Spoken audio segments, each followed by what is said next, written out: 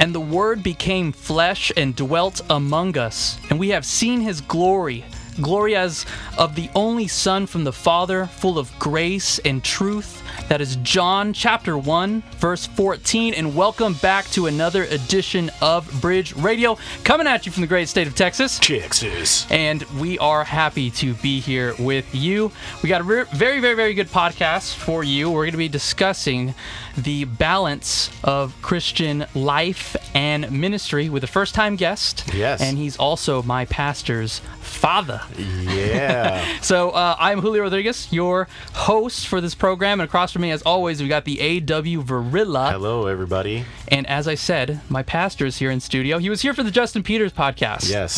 My pastor, Jeremy Volo. Great to be here. So, so how's everything been for both of you guys? Jeremy, you're actually going to Los Angeles, man. Yes. I know. It's How does coming that up feel? fast. Well, it's exciting, but it's sad. I'm gonna miss Laredo, Texas. Yeah. Bridge Ministries is actually providing all the boxes for his moving. Really? Yeah. That is. My library is being boxed by Bridge By Ministries. Bridge Books. I think we need to use some of Bridge the boxes. bridge stamps that we put on and just stamp your box, Jeremy. So then that way, when you get there, you can remember Bridge and that they provided. Spread the word. Spread the word. Yes, out in California for sure. So Good stuff. That is great stuff. So before we jump into the program, I just want to make sure everybody, especially if you're a first-time listener, please subscribe. We have an international audience. Yes. Please like, share it to your mom, your dad, your brothers, sisters, your cats and dogs. And we're on iTunes, Windows, Google Play, all pretty much the major podcast platforms.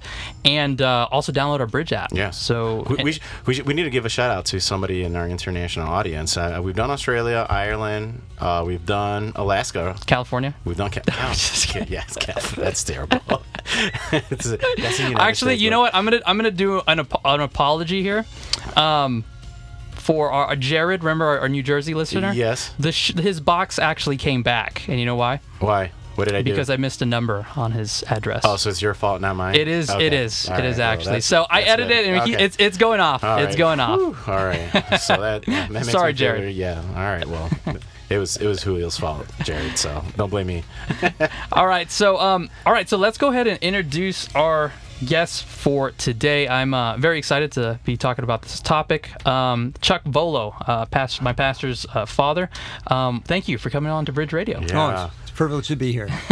So, could you just give our audience a little kind of introduction to, how long you've been in ministry, what you're doing right now, and just so kind of people get a feel for who you are? Sure.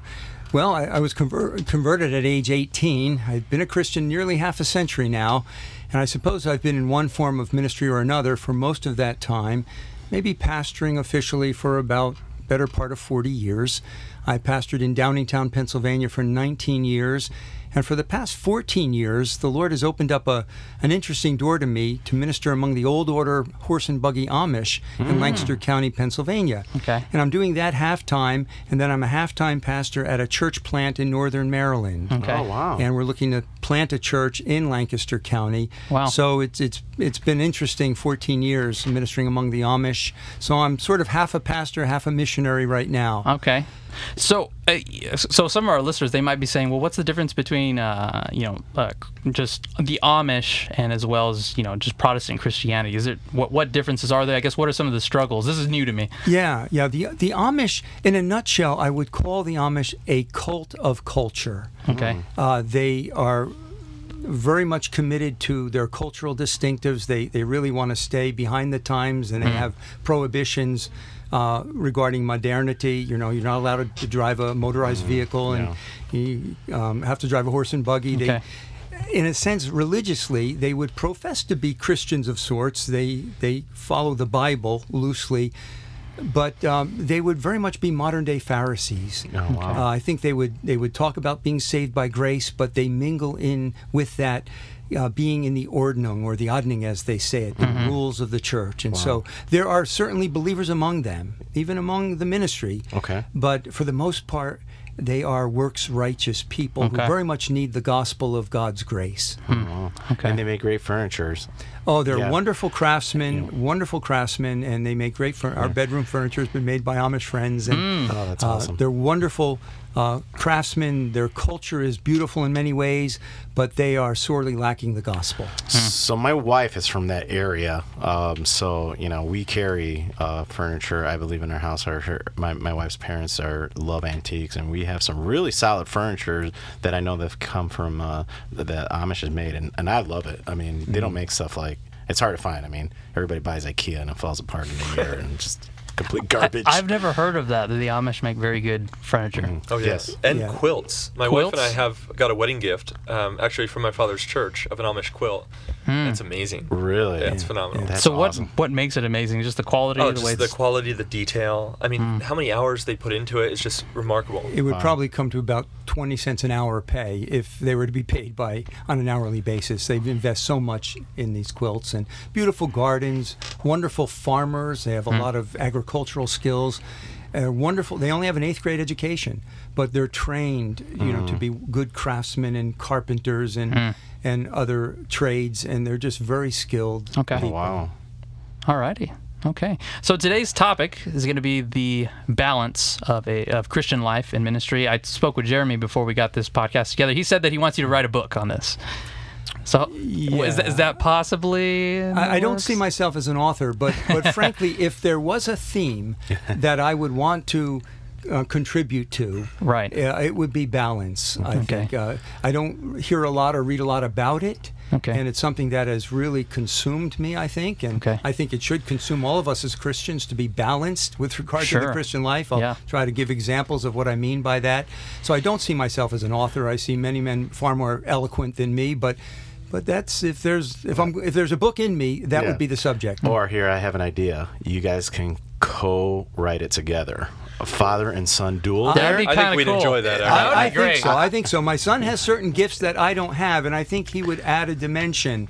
I think that would be, and to do anything with my son would be a joy. I've really, though, pressed my father toward that, and I'd like to see that come to fruition, just because not only is it a strong point, and you'll hear from his personal story in ministry of how the Lord made balance such a strong point for my father, theologically, practically, and it's been an enormous help to me. So you can only imagine, here I am 4.5 years into pastoring, standing on the shoulders of a man who for over 4 decades has been pastoring, and is now coming from a very objective viewpoint and saying, hey, it's very important to look at this subject and this, and to balance these truths practically, theologically.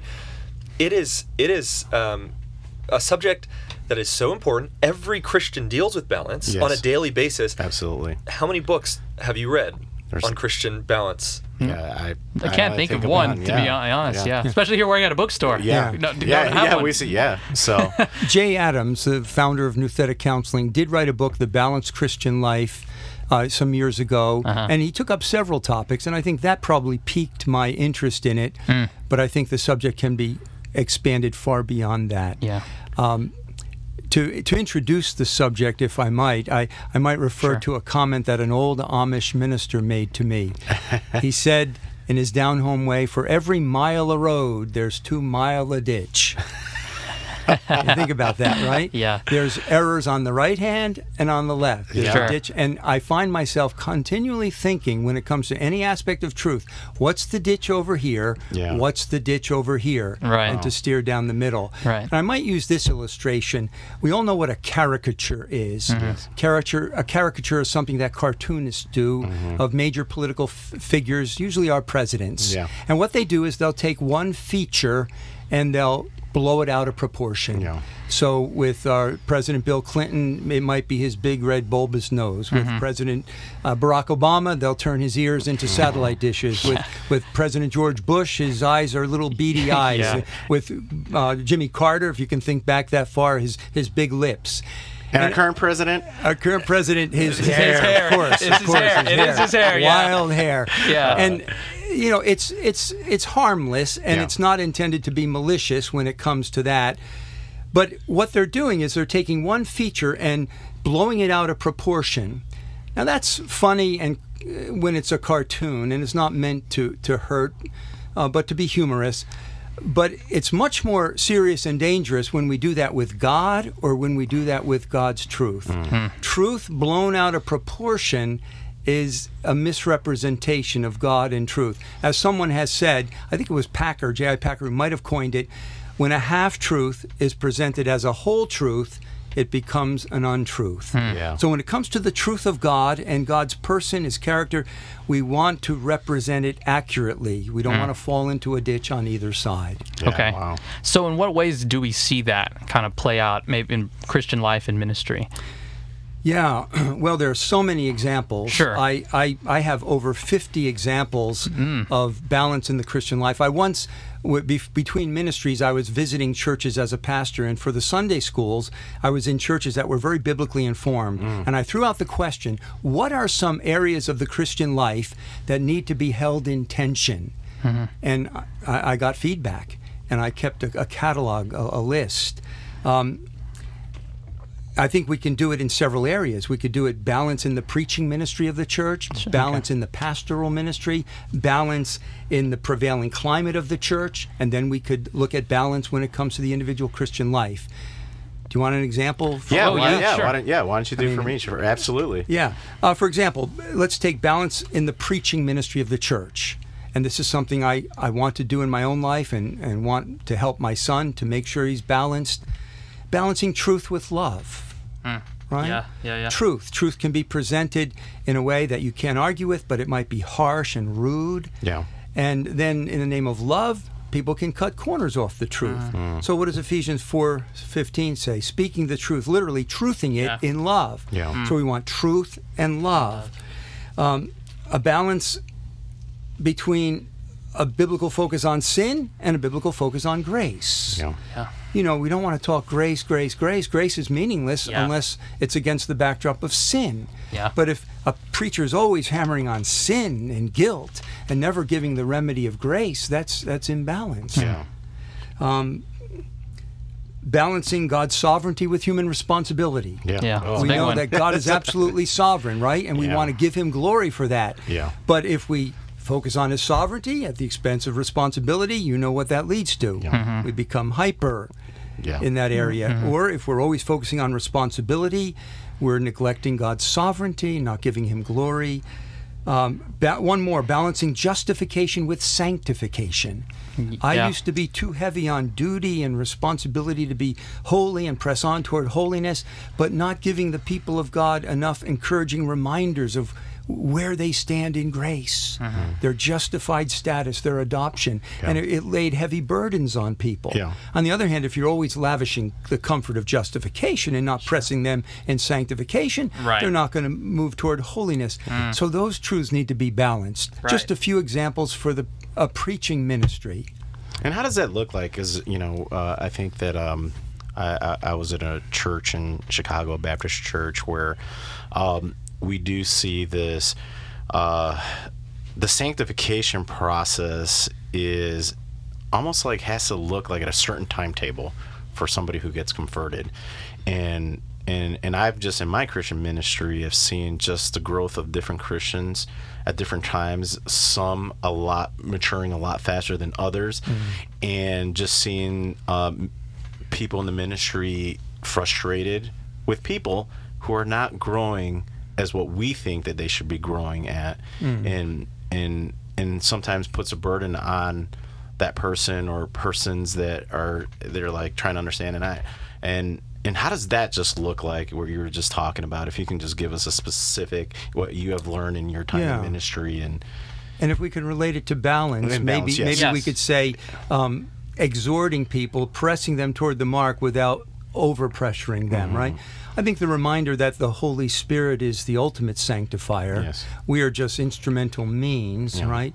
I think it's helpful to look at where people have come from. Yeah. People might not be where you think they should be, but when you look at where they've come from, they've covered a lot of ground. Yeah. So a backward look is helpful as well. Yeah. And then to try to work with the Holy Spirit and sense, what is God doing in this person's life right now?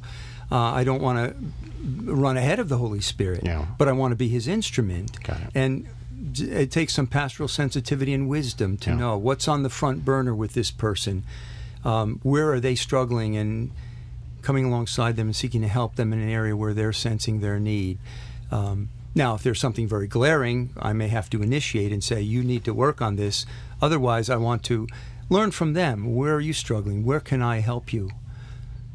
Yeah, That makes sense. And I think in Julio, we've seen, people come on the podcast who have just been taken out of just a life of just a pure just sin and just debauchery and just what God has done in their life and taking them out of that darkness, and the transformation is absolutely remarkable to see. And I'm sure you guys as pastor get excited to see that when you said, where they're coming from and where they're now. It's just absolutely just blows my mind. I think another example, at least in my life, when it comes to balance, is me going to one extreme end, especially when it comes to grace, and another, and then shooting off, obviously, to the opposite end. I grew up in a Pentecostal, Word of Faith, prosperity gospel, sort of extreme hyper grace, and I remember when I first came to Reformed theology, the missing piece of the puzzle was total depravity, the doctrine of total depravity. I had never had anybody in my life preach that to me, or me even read it, and I read it, and I felt I just fell so much in love with that doctrine because I had missed that, because that's the contrast of the gospel. You can't know the good news until you know the bad news. And so I went on this extreme total depravity, like teaching people to the point where it was like, oh, man, you forgot grace now. So I went to one end for a while, to this opposite extreme of just total depravity, yet I was loving it, mainly because I finally got the gospel. And so I was like, look at this puzzle of total depravity, but I was kind of throwing it at everyone's head. The hardest place for a pendulum to stop is in the middle. Right? Yes. And we are pendulum swing. And I saw that in my life. Well, one of the things God did was, I think I was imbalanced in the area of sanctification. I assumed, in the circles I was in, very rich theologically, we assumed justification. Of course, everybody understands that. Let's get on with holiness. But I was laying heavy burdens on people in the realm of sanctification without giving them enough encouragement and comfort. So what does God do? He brings me among the Amish. What do the Amish need? They don't need more rules and duty heaped upon them. They are piled on with duty and a guilty conscience. They needed the glorious truth of justification by grace through faith. And that doctrine then became a delight to me. And so I think God helped balance me out in that area. Wow. And I think my ministry also, I saw the need. I was too imbalanced. I'd almost feel good when people say, that really beat me up this morning, Pastor. And I thought, well, good, I did my job. No, I didn't. I might have convicted them, but I wasn't giving them the balm of the gospel. And so God was showing me, you need to be more encouraging. And so even in my life, the pendulum began to swing, and some dear brethren who appreciated my preaching said, you could afford to be stronger on us and lay some things on us. And I thought, okay, that pendulum needs to go back a little bit more toward the middle, because it is our tendency to oversteer and hit a tree on the other side of the road, right? Yeah. And here's a component to the whole discussion on balance is inherently we don't see our own imbalances. Because there's certain things that get my blood flowing and get me excited, and even as a preacher, it's like I can go through text after text after text, and every time I see God's sovereignty, I'm like, oh, there it is again. So I'm going to pound it again. I'm going to pound it again, and I don't even see that going, just flying over the responsibility text. Or there's the call to holiness. There it is again. There it is again. And I'm flying over there is now therefore no condemnation for those in Christ Jesus. And so what's so helpful, and for me as a young man, and I tell this to other young men, that you need to have people in your life who are making you aware of your imbalances. So for me, I have the privilege of my father. He listens as I read to him my manuscript before I preach every sermon. Oh, wow. And he listens to it afterwards. And you know what I often hear from him is, Jeremy, your tone. You need to balance your tone. You were a little too harsh there. Or I'll get done a point and say, yeah, got it. And he'll say, well, what's the balancing truth there? Because you don't want to leave the people with a half-truth and thus an untruth. And so I don't see that myself, but to have that seasoned, wise voice speaking into my life consistently, that has been one of the, if not the greatest help that my father has given me in ministry. And I can't commend highly enough to others in ministry or just as believers, men, women, children, as believers, to have those voices speaking into your life. But you have to seek that out. Yeah. Because people don't necessarily come up to you and say, "Hey, Julio, can I share with you how you're imbalanced?" Yeah. You need to go and say, "Hey, Abe, can you hear me when I speak? Can you tell me the imbalances I have?" Oh, he does. Yeah, I do. I'm not shy with that. Wow, what a blessing, and thank you for doing that for your son and the relationship. awesome. It is, and it's very encouraging to, we here at the ministry have just encountered, people who imbalances that won't seek out that help, and like you said, you do need to seek out, because the last thing you want to be doing is that we're just going far too left or far too right, or even getting into just doctrinal error, and not careful. There's no reason that he should have to repeat the imbalances that were in my life. And so, from what I've learned from my own imbalances, I want him to benefit from, and I can say he is far ahead of where I was at that age. And of course, he is a second-generation Christian, and I'm a first-generation Christian. If I can give a few, because your listeners are all part of a church, and as I've thought through what should be balance in pastoral ministry and balance in the prevailing climate of a church, I hope this could benefit your hearers. Absolutely. When it comes to balance in the pastoral ministry of the church, it's important to balance pastoral authority with servant leadership. And we can find texts for both. Hebrews 13:17, obey your leaders, submit to them, they keep watch over your souls. Pastors are given real authority, bounded by the word, but they have authority. But what did Jesus say? He said, the rulers of the Gentiles lord it over them. Their great men exercise authority over them. It shall not be so among you. Whoever shall be greatest among you shall be your what? Your servant. And so you want authority, and yet you want that authority to come from the disposition of I'm your servant. I'm not lording it over you, and that's needed in pastoral ministry. And we don't see that. We were talking to Dr. Steve Leston about that in one of the podcasts, and he wrote a book, The Bible and World History, and he was just telling us that you don't see that in the pulpit as what Jesus gave us an example as he was washing feet, that he was a servant and got down, right? And it's humiliating.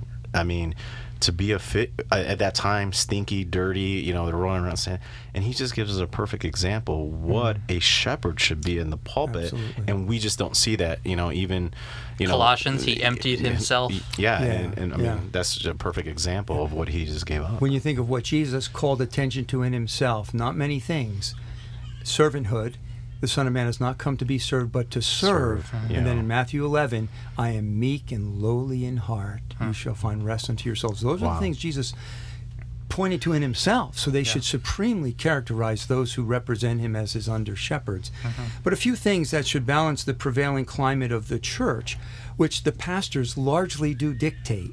As the pulpit, so goes the pew, right?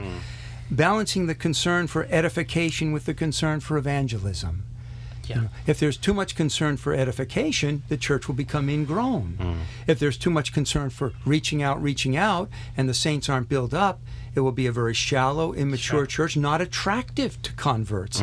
So the the church needs to be fed the word, built up, strengthened in the word, and then sent out with the word. Evangelism, edification.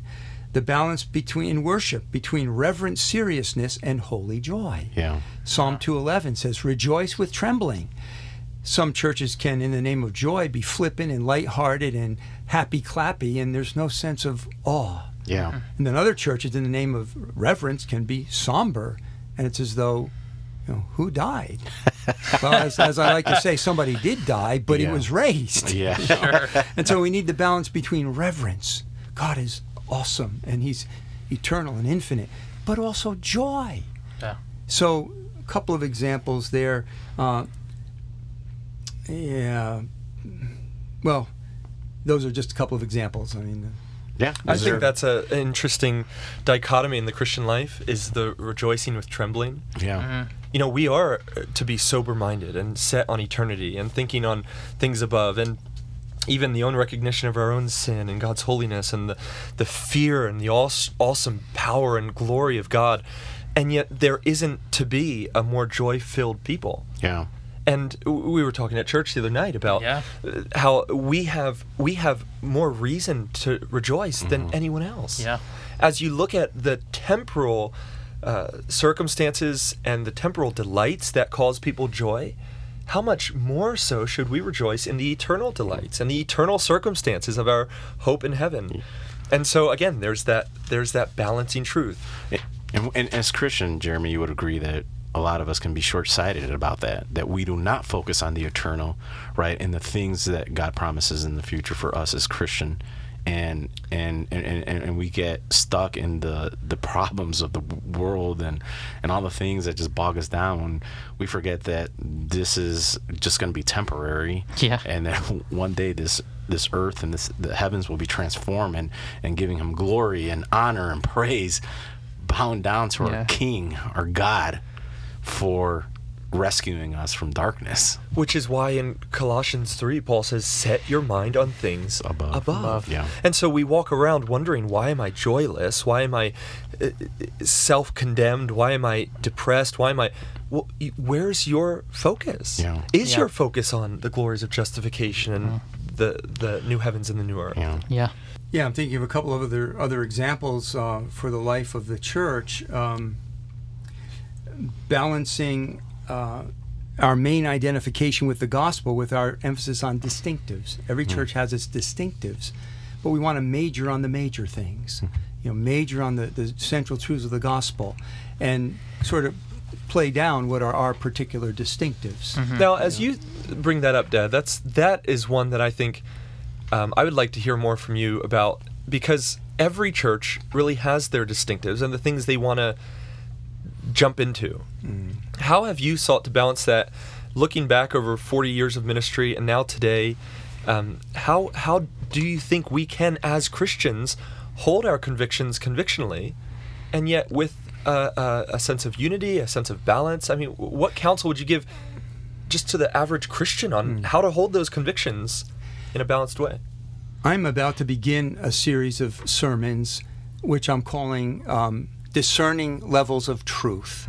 And other men have spoken about triage. If a medic on the battlefield, he's going to treat the most seriously injured first. And so there's a gradation. This guy's got a chest wound. This guy has a sprained ankle. You obviously know where to go. And as some men have said, we can put truths on different levels. Level 1 might be orthodoxy, the truths that are foundational to our unity as Christians. Yes. If you don't believe these, you're not a believer. Level 2 maybe could be called functional beliefs for functional unity. They're not necessary to be saved, but with our particular church, they're really important to us. Okay. They're not saving truths, but they're truths like maybe what we believe about baptism or what we believe about the doctrines of grace.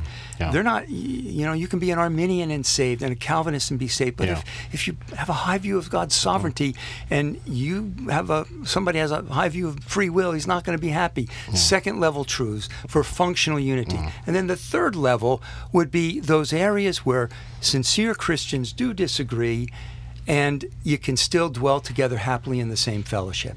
That would include matters of Christian liberty of conscience, and just some areas where the Bible's not so crystal clear, maybe some details of eschatology, details. But every church is going to cut it up a little differently. But I think for every church to determine level 1 should be orthodoxy. We should all be agreed on that. Yes. The Trinity, the deity of Christ, the authority and inspiration of the Bible, the two natures of Jesus, salvation by grace through faith. You don't believe those things, you're not a believer. Level 2, going to have some differences, but I think that's important to sort that out. We're forming a church, God willing, in Lancaster County, and I want to preach messages to these folks to say, this is where we're going to be. Because on those secondary truth or second level or third level truth, we also see a lot of division amongst those things. Like we see churches break up because of eschatology or baptizing baby or free will, versus election, some of those things. Can you explain just a little bit more how we need to balance those things out in the sense where I have a brother, Julio and I go back and forth. Julio's post-mill in his eschatology. He believes in baptizing babies. I don't. I'm created. So, and we go back and forth, right? Yeah. And I know that Julio on the primary doctrine is going to stand with me on those things. But yet, even as we have disagreement on those secondary, third level things, I would never ever lose my friendship, or if we don't go to church together, but I would never Call me heretic. Yeah, heretic. Yeah, heretic, yeah. Where some people would on those things. And Jeremy, am I a heretic? Not to my knowledge.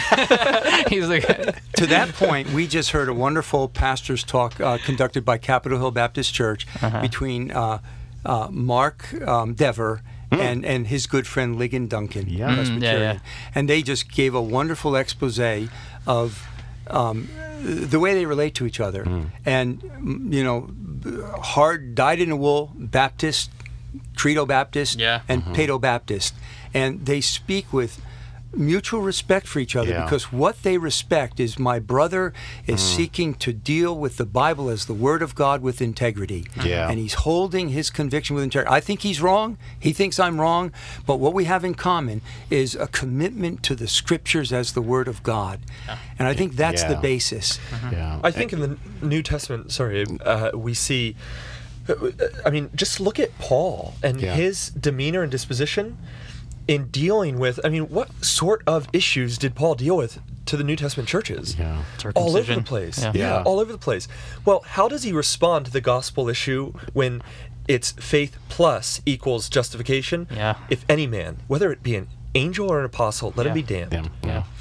But then you have Peter saying of Paul, there's many things that Paul writes which are hard to understand. So you just think about the church at Rome, for instance. You would have had someone who had been raised in the Jewish faith, like Paul, all their life, who's 60 years old and gets converted to Christ, seeing him as the Messiah. And then you have some heathen who's been worshiping Greek gods in the temples, and he gets converted. And they come to Paul discussing eschatological truths. Don't you think there might be a difference when the pagan goes, what are you talking about, Ezekiel? No, when Jesus comes, that's it, man. And the Jews say, well, I think he's going to set up his millennial kingdom. And what do you see over and over and over and over in the Apostle Paul? Be of one mind. Be of one mind. But he doesn't say that when it comes to the gospel issue. He says, be anathematized. Now, him and Apollos, everybody's like, oh, I'm for Apollos, I'm for Paul, right? And Paul goes and corrects that. There are concentric circles. So what I've learned is there's a place for different groups. Because of sin, obviously, we don't have walking apostles around. Obviously, somebody's right or wrong regarding Paedo or Credo baptism. We wish we could straighten it out, but we can't. So it's okay to have different groups, believing different things. So it's okay to have denominations so long as we don't have a spirit of division and a proper Catholicity. And what God has taught me in the last 14 years especially is to be Catholic in the basic sense of that word, universal. That if somebody names the name of Christ, has been regenerated, is trusting in Christ alone for salvation, that person is my brother or sister, and I respect them, honor them, want to learn from them, though we may not be comfortable in the same assembly. That's okay. Does that make sense? Makes absolute sense. Concentric circles. That's even one thing with Roman Catholicism. They harp on unity. Look at us. We're the true church. We all believe in the same thing, even though we know when it gets down to the nitty gritty, they're not. They're obviously not. There are divisions, but even in Protestantism, they like to harp, the 30,000 denominations, even though that's completely false and debunked. But I think a beautiful aspect about unity is showing unity in even disagreement and division. What a better way of looking at, I lean more Reformed Presbyterian, and Jeremy's my pastor, and he's Baptist, and he's not kicking me out of his church. Not yet. He's like, we had a meeting the other day. But no, I just, that's something I really wanted to harp on, and not major on the majors and minor on the minors. When I've been faced with that question by Catholics, well, why are there so many divisions? I like to simplify it and say, there are really only two divisions. those who believe the Bible and the Bible's way of salvation by Yes. grace through faith, and those who Amen. don't. Yeah, there are a lot of things, but they're in-house disputes. Yeah. But here's the major divide. Yeah. And then point them, where do you stand? Yeah. Salvation by grace through faith alone in Christ alone, or salvation by faith in works. And focus them on the main issue. Yeah. And that's what separates us from every other religion, right? Every other religion says, do. And us as Christians, we say, it's already been done. Done. It's done. Yeah. That's it. Yeah. So, in what other ways the topic was the balance of Christian ministry and life? We kind of went over ministry. Is there anything you want to talk about, and specifically just with the Christian life, maybe Sure. family, fatherhood, motherhood? Yeah, and I've got some 50 examples, and This is why we need a book, guys. Yeah. I'm telling you. Yeah. The Volos. Yeah. That'd be Okay. great. Okay. I think this needs to get going soon. The Volos teaming up on the book together. I'll give you a few. Okay, this is what I'm going to do for our Twitter followers. To just shoot a tag Jeremy and say, we need this book, The Balance of the Christian Life and Ministry. Okay. We'll see how much we get. We'll do a poll or something. No pressure, Chuck. I'll pick out some examples. Yeah. Shrewdness, balancing shrewdness with harmlessness. Matthew 10:16. Jesus said, "Be wise or shrewd as serpents, harmless as doves." Shrewdness without harmlessness. If you're just shrewd, you're going to be serpentine in your craftiness like the devil and manipulative. But Jesus didn't say just shrewd, but shrewdness with harmlessness. Harmless means not malicious. Yeah. Now, if you're just harmless without being shrewd, you're going to be naive and simple and easy to take advantage of, which the proverb says not to be. So you see the balance there. Yeah. Wise, shrewd as a serpent, but harmless as a dove. Yeah. So that it's shrewdness, discerning, but not manipulative and crafty. Okay. Another would be, doctrinal scripture as the words of God and the words of man. Well, the Bible was written by men. Absolutely it was. But those men were inspired by God. Yes. So, exactly. God used human personalities and their own distinctive style, but he secured from them exactly what he wanted written. And they always claim that it didn't come from them. It came from God. Thus saith the Lord. Yeah. Always. Oh, absolutely. Yeah. Sanctification in the Christian life is both put off and put on, right? Yeah. If it's only put off, then you're putting off things, but you're not replacing them with good things. And it's not only put on, because you first have to put off the pattern in Ephesians 4. Put off. He let the thief steal no longer, rather let him labor with his hands. No rotten communication come out of your mouth, but what is good for edifying. So the dynamic of sanctification, put off and put on.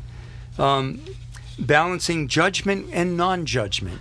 How often does the Bible tell us not to judge in certain areas, but in other places, 1 Corinthians 5, is it not those inside the church whom you are to judge? Yeah. So we need to make moral judgments and not be morally neutral.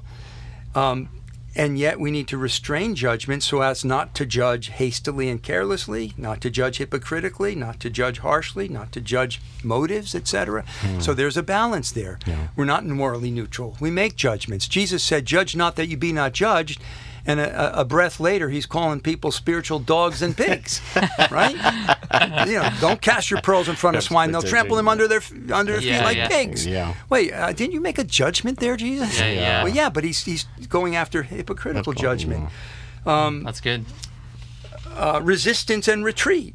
Sometimes we're told to resist. Resist the devil, and he will flee from you. Stand your ground. Other times, 2 Timothy 2:22, flee youthful lust. Yeah. You need to know when to stand and when to run, when to flee. Yeah. Balance. Picking out some examples here. Faith and works. Yeah. Yeah. That's a big one. Faith That's a works. big one down here. Yeah. Where do you put faith? You put it on one side, faith plus works equals salvation, and you're damned. If you say faith in Jesus plus nothing equals salvation plus works, that's the biblical formula. Yeah. So you need to know where to put the faith, which side of the equation to put the works. Yeah. Another one, individual and community. The Christian life is intensely personal and individual. God saved us one by one. We all have our individual story. We're not saved as a group. There's not group absolution. And yet we are called to be part of community, not lone rangers in the Christian life. So those are unity and diversity. In the church, God wants unity, but he's given all kinds of gifts, all kinds of temperaments. And so what's the theme? 1 Corinthians 12 and other passages, diversity and unity. Just to give a few examples. That's so helpful, that last one especially, because you always see in the church, don't you, certain trends or certain convictions that others may have formulated for themselves, but then what happens inevitably, they're trying to impose those in areas of freedom of conscience on others, and then cliques begin to form, and there needs to be that understanding of balance. You know, what I've really appreciated about my father's teaching on this, and it's just made me very aware in my own Christian life and ministry, is we're constantly in tension with these things, and it requires thoughtful consideration. Lloyd Jones said of the Christian life, when one becomes a Christian, life gets hard. Well, in what sense? Well, before Christ, you just did whatever you wanted. You thought what you wanted, said what you wanted, went where you wanted, did what I wanted. And then you become a Christian, you have to think through everything. Does this honor the Lord? Does this advance the kingdom? Is this glorifying his name? Is this... And so to be thoughtful and aware of the tension of balance in every sphere, my goodness, has been a tremendous help to me, because it keeps me just personally in check and thinking about how I'm speaking, how I'm communicating, how I'm serving, how I'm loving others. Am I doing it in a balanced way? Let me give a few others. Submission versus resistance to authority. Submission is a watchword of the Christian life. Hupotasso, put yourself under. Wives, be subject to your husbands. Obey your church leaders and submit to them. Children, obey your parents. But human authority has boundaries. The apostle said we must obey God rather than men. And we see some people who are slavish, some women who are slaves to abusive men. And some people who are slaves to abusive authoritarian pastors. And yet then we also have those who are rebellious and don't know how to submit. So the Bible teaches there's a time to submit, there's a time to resist authority, or to pull rank on the authority and say, you're overstepping your bounds, I've got to obey God rather than men. Here's another, doctrine and practice. We see in the Bible, Ephesians has 3 chapters on doctrine, then it says therefore, and it applies it. You know, when you're under a preaching ministry or reading the Bible, we need to be equipped with sound doctrine.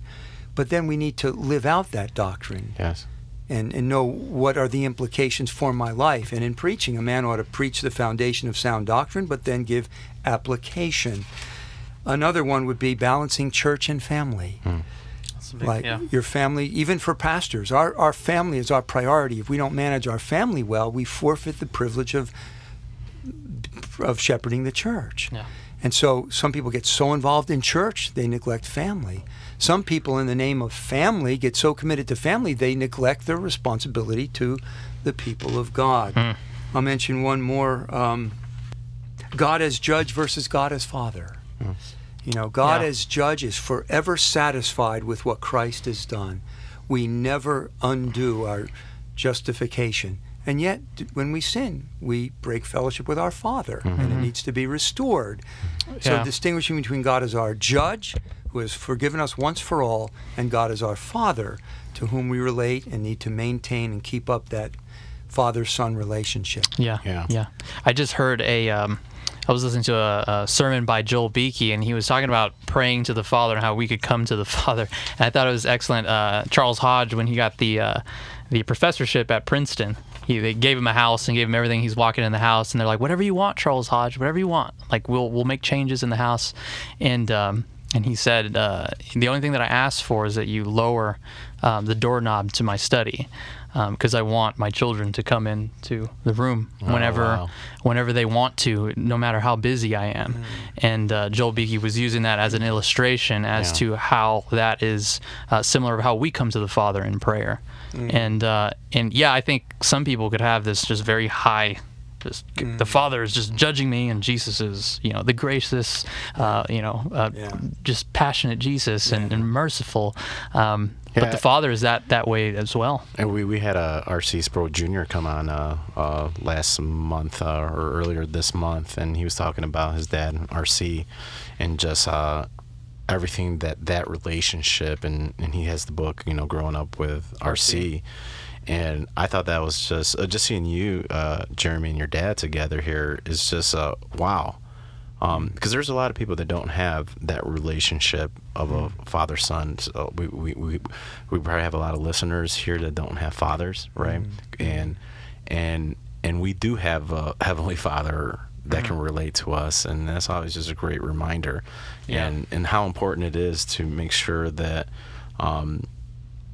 men out there are taking care of their families, and at the same time making sure they're balancing out that with their Christian life, and and that's, it's hard, like Jeremy said, like we're just tug and pull. And we live in a day when, of course, the family life is very much eroded. And as Christians, we want to be faithful to our family. But I've seen the pendulum swing, and people so idolize their family that it becomes just an extension of their own self-love. I mean, I love my family like I love nobody else, and I have to be careful that my love for my own family doesn't become idolatrous, because there's a church family out there too. Now, families first, but there's a church family, and there's a world of lost sinners too. A couple others, if I may. Sure. Balancing human depravity versus demonic activity. Yeah, that's a big one. Yes. Some are always saying that, the old line is, the devil made me do it. And they're always blaming the devil.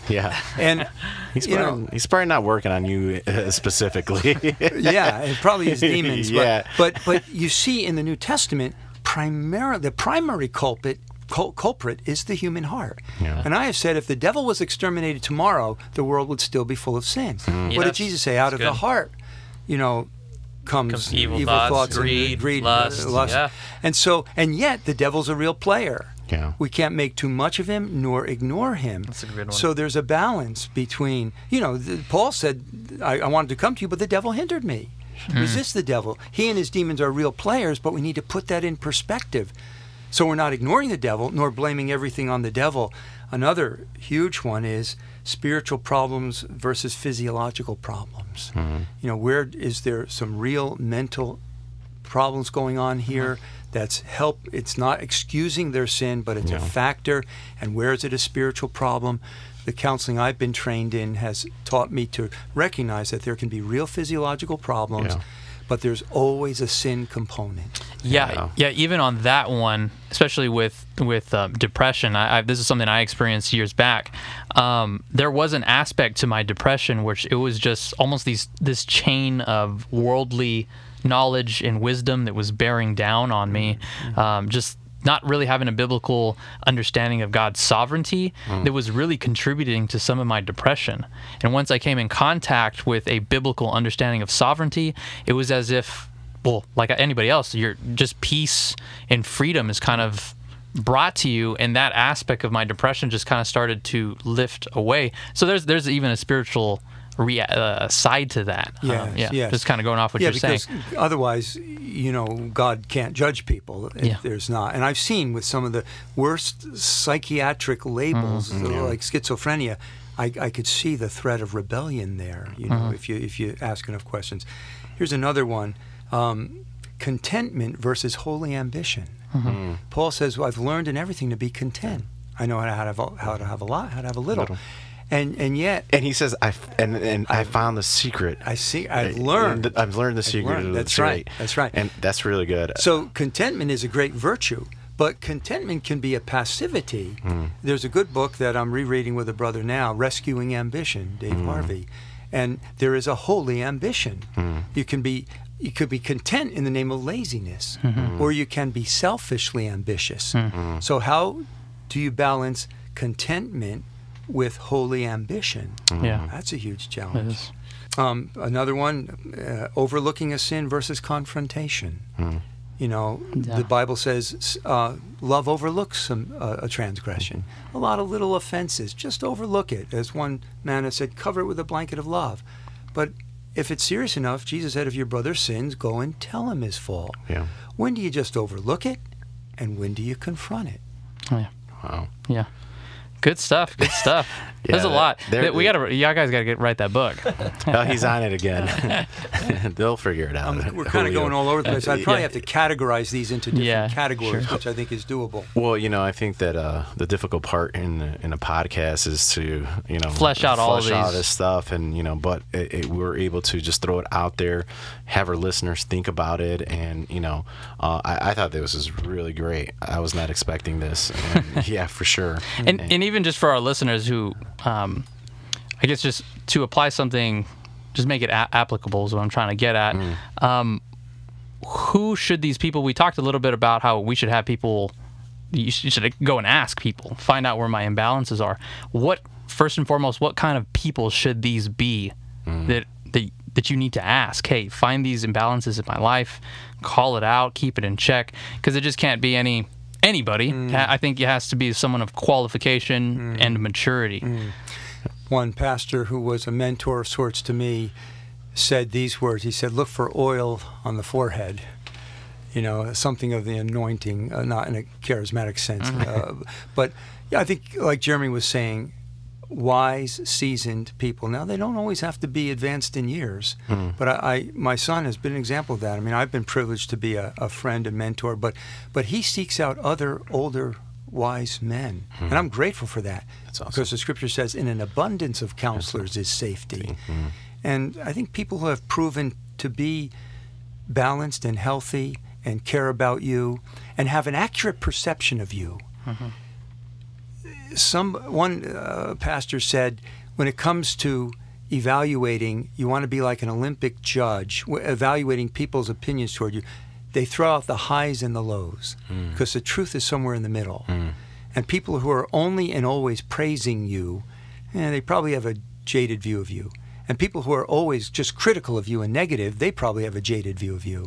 So the ones I trust as my friends and counselors are the ones who appreciate the grace of God in me as they see it, but they also love me enough to see my flaws and imbalances. I trust them because we're all a mix of God's gracious good in us and remaining sin. Yeah. Does that make sense? Absolutely. Makes sense. Yeah, I can't wait till we get glorified because I hate this body.